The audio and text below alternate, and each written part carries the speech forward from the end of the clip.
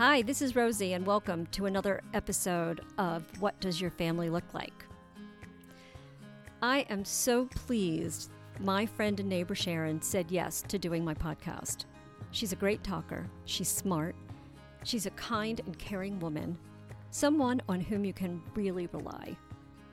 Probably why she makes such a great doctor. She gives us lots of insight into her daily life in the emergency department. Let's first start out by hearing how she made the decision to become a doctor. Sharon, welcome to the podcast. I am so excited to be here. I am What too. an honor. Oh, well, thank you. Sharon is a neighbor, and she's a friend, and she's a doctor, and a mother, and a daughter, and a wife, and all these other things. And she hails from Long Island, Massapequa, New York. There you go. And we are so lucky to have her here, especially in our neighborhood, because she is a Hopkins doctor. She's an ED doctor, and we use her quite frequently, from fevers to injuries. Remember, my granddaughter hurt herself, and I was like, Sharon, can you come over, please? Yes, I am a frequent assistant here in the neighborhood, and Yes. happy to do so. We are lucky to have her. So, Sharon, give us a little history about you. Yeah, so just kind of a broad overview. I grew up on Long Island in New York, and then I went to college at the University of Delaware in the great state of Delaware. Okay. Yeah, go Blue Hens. Woo! And then I went immediately from college into medical school at the George Washington University. I actually got in off the wait list for med school about 14 days before it started.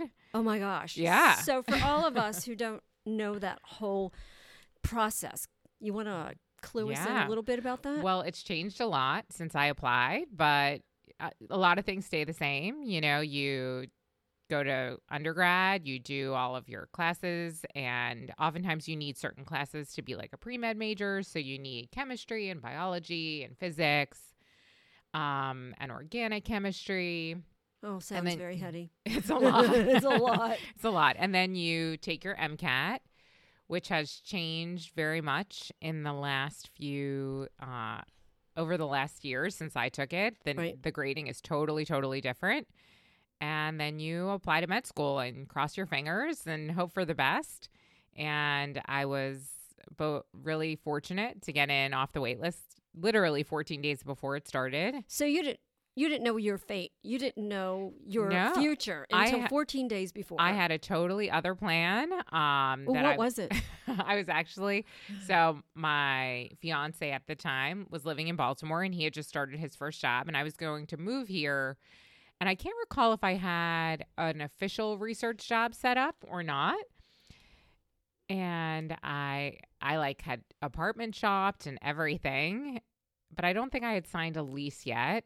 And then it was a long time ago, and my mom got a phone call to the house, and it was when you had an answering machine, and you would have to call your answering machine to get your messages. Right. So sometimes you would do that periodically throughout the day. I remember that. And my mom had called, and they had left me a message on my home phone, because it was also pre-cell phones, and or it was when cell phones cost like $7 a minute, and like you only used it if you were like dying, like emergency. And I was working at a summer camp, and it was I love working at summer camp in general, and that was kind of my backup career. But a summer camp counselor? I really, for years, wanted to. That's a big divide. Summer camp counselor, doctor. For years, I wanted to run a summer camp till I sent my kids to summer camp. And then I'm like, ooh, that's a lot. It's a lot to run a summer camp. A lot of stuff goes into that you don't think about. So anyway, I was working, and I had signed up late to work at the summer camp, and I had 5- and 6-year-old boys, who I think is the worst possible age group that you could ever have in a million years. And they were such a horrible group of kids. I mean, they weren't bad kids. They were good kids. They were just 5- and 6-year-old boys who had a lot of energy. And every single, you change for swim twice a day. And every single day someone lost their underwear, their shoes, their earplugs, the amount of emails and calls I had to send to parents. It was insane.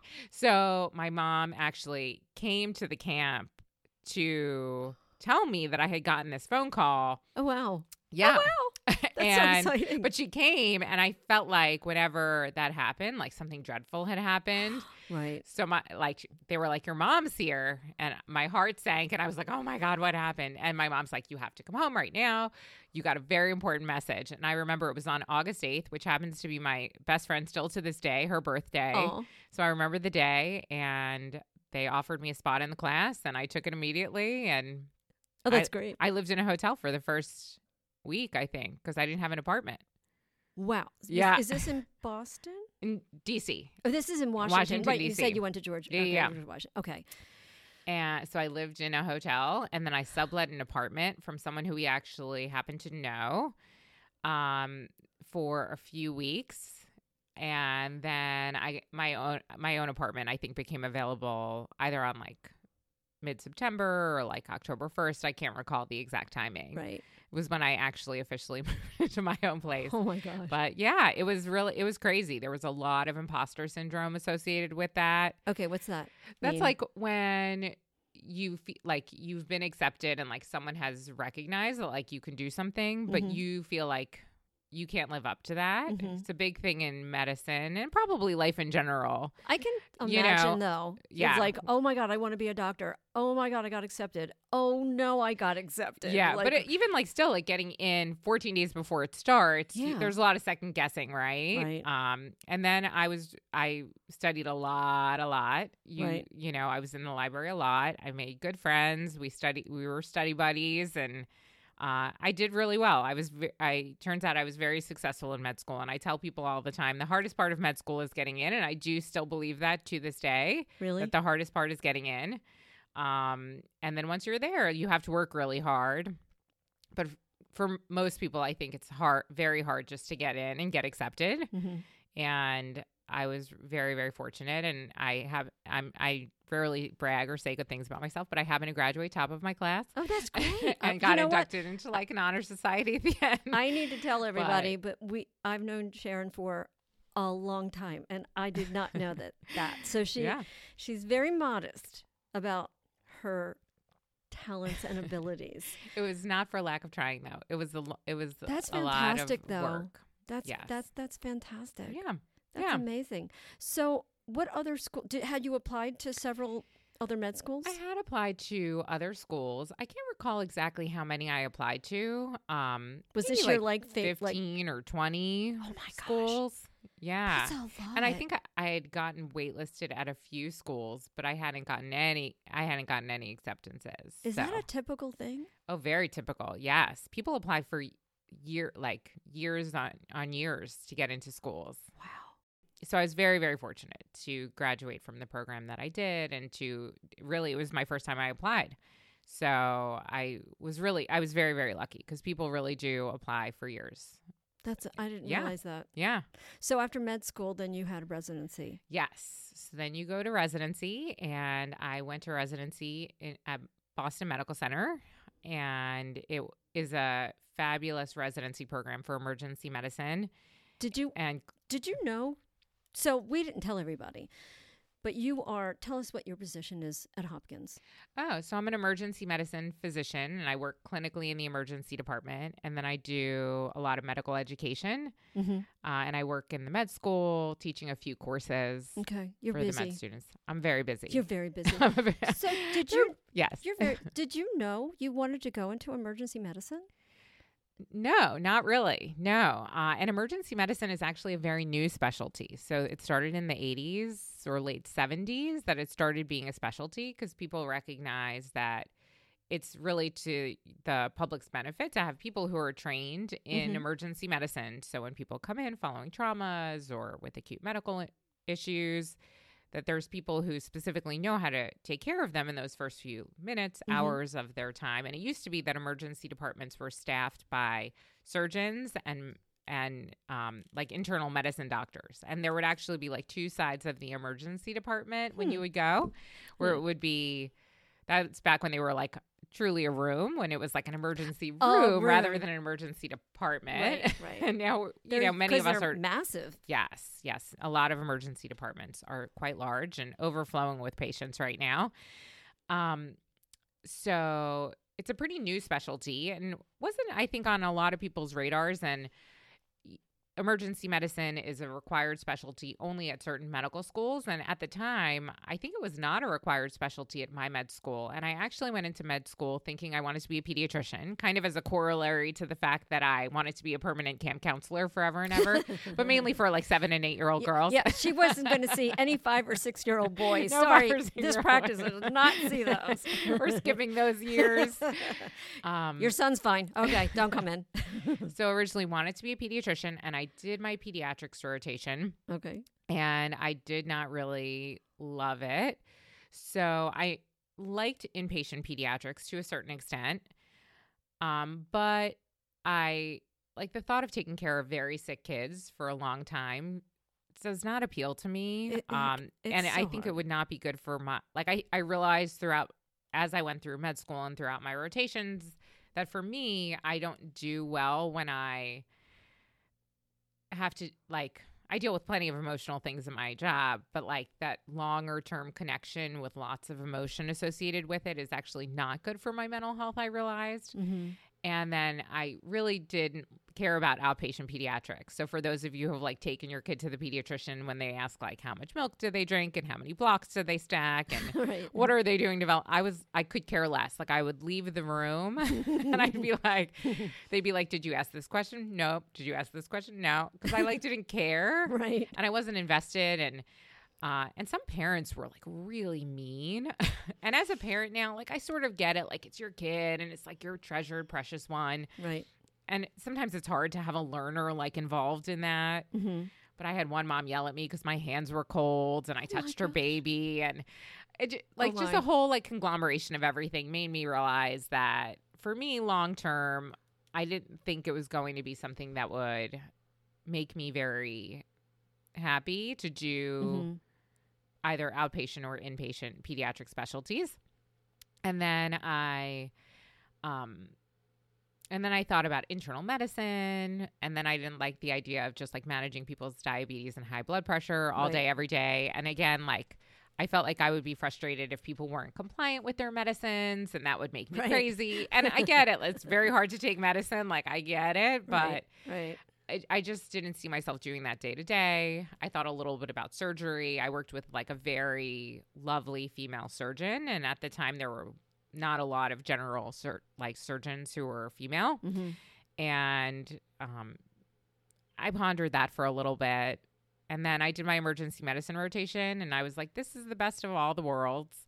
Wow. And I think it suits my personality that I can, like one of the things we really have to be able to do is to make people feel comfortable quickly when they're struggling, when they're stressed, when they're anxious, when they're nervous, when they don't feel good.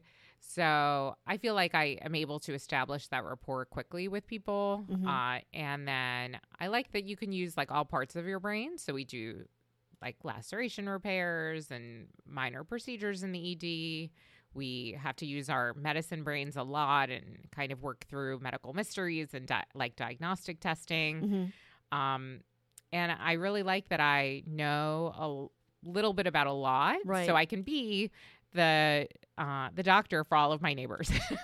You are the doctor. But like the jack of all, like I know how to do lots of different things, little local wound care and I know about all the medicines. Great. I know about eyeballs. Like I know about all the things. And we have a bunch of little kids in our neighborhood. Yeah. So you have you got, what is like some of the oddest things that people call me about? That people have called you about? I mean, people don't call me about like that many odd things. And they mainly call me like off hours when like when they can't get in touch with their people. Right. They're doctors. And they're doctors and stuff. But I mean, what about at the hospital? Like, what are some of the oddest, like something you're like, oh my gosh, in my whole life, I never thought I'd see that. Oh, I mean, people ask me that question all the time. It's a really hard question for me to answer. I mean, people come in with all sorts of different, like funny complaints and stuff. I've been watching way too many medical shows, where like, do you get bombarded on a daily basis with like all these people coming in at one time? And I mean, it's a TV show, so. Yeah. I mean, some days you do. Some days it's like depending upon what area of the emergency department you're working, some days it's like a constant flow of patients and you never get a chance to catch up. The like disaster things that you see on the TV are like a dime a dozen, right? Like that happens very rarely. And we train for those kinds of things. We do like mock disaster drills, but it's rare that we thank goodness that we have something like that happens regularly. But we have to be ready in case it does. And there's, all sorts of processes in place if something like that happens. Right. You must be a great delegator. You can ask my husband. You delegate a lot. Yeah, I mean, we'll have Josh on another time. There you go. We'll have Josh. Yes, we'll hear his side of the story. I think that we have to, like, within the job, you have to, especially as the attending physician, our job is generally to be the calmest person in the room because everyone looks to you to kind of set the tone for what's happening. Right. So if I'm freaking out, then everyone's going to freak out. Right. And if I stay calm and I'm a calm voice, then everyone in the room will be a calm voice, right? Right. And that's how we take good care of people. Like freaking out doesn't help anything. Right. So I guess I think that's what probably amazes me the most about ED medicine is that, I know people come in and they have, I've been to the ED several times. I wait until I'm doubled over with pain and I'm like, yeah let's go to the ED. And it's like, they give you all these tests and there's nothing. Yeah. But they gave me some painkillers and that made it feel better and it never came back and it was a mystery. Yeah. So how do you get a lot of mysteries? Yeah. Yeah. We definitely get a lot of mysteries. We love to solve the problem. We love to figure it out, but we don't always figure it out. And sometimes that's really frustrating for patients. Mm-hmm. And I can imagine being a patient. I've been a patient and had weird symptoms, right? And not knowing what they are. And usually they go away, thank goodness. Right. And then you're better. And it's okay. I always tell people, so whenever you come to the emergency department, our assumption, unless you're there because you sprained your ankle or something very simple. Mm-hmm. But our assumption is that there's something dreadfully wrong with you until we prove otherwise. So if you leave with we don't really know exactly what's happening, for the most part, you could know that we've done our due diligence to hopefully make sure that there's not something dreadfully wrong with you and that we're able to offer you that reassurance and send you on your way to follow up with your doctor or to, take medicine or treatment or to follow up with a specialist. Now, I always tell people nothing in medicine is 100%, right? So if you leave and they're like, everything's fine, that doesn't really mean everything's fine all the time. Right. And it's important still to pay attention to your symptoms and do all that kind of stuff. Right. But yeah. I know, because as a patient, you go in and you're looking to your doctor and your nurses to be able to give you an exact diagnosis. And it's not an exact science. Absolutely not. For people who come in, a lot of people come in with abdominal pain. That's a common presentation that people come in with. And I think the statistics are we find out what's actually wrong in 15 to 20% of people. Really? So there's 80% of people who we're not able to really give an official diagnosis to. Wow. Yeah. Yeah. Wow. And that's just with abdominal pain. I'm not sure what the numbers are with chest pain. It's probably pretty high too. Yeah, I bet. Yeah. I think a lot of us have visited the ED to find there was nothing really wrong with us, or there was not a readily available cause for the doubled over pain we had been experiencing for the past 36 hours. It's comforting to know we are not alone, but a little disconcerting to realize that medicine is not an exact science. It's constantly evolving. As patients, we need to realize that our medical professionals are not omniscient. For those Star Trek fans, and I'm one of them, I'm waiting for Dr. McCoy's tricorder to come into being as the next diagnostic tool. Maybe we're not so far off. Look what our smartphones can do. Till next episode, stay well. Please like and subscribe and follow us on all social media at WDYFLL, the podcast.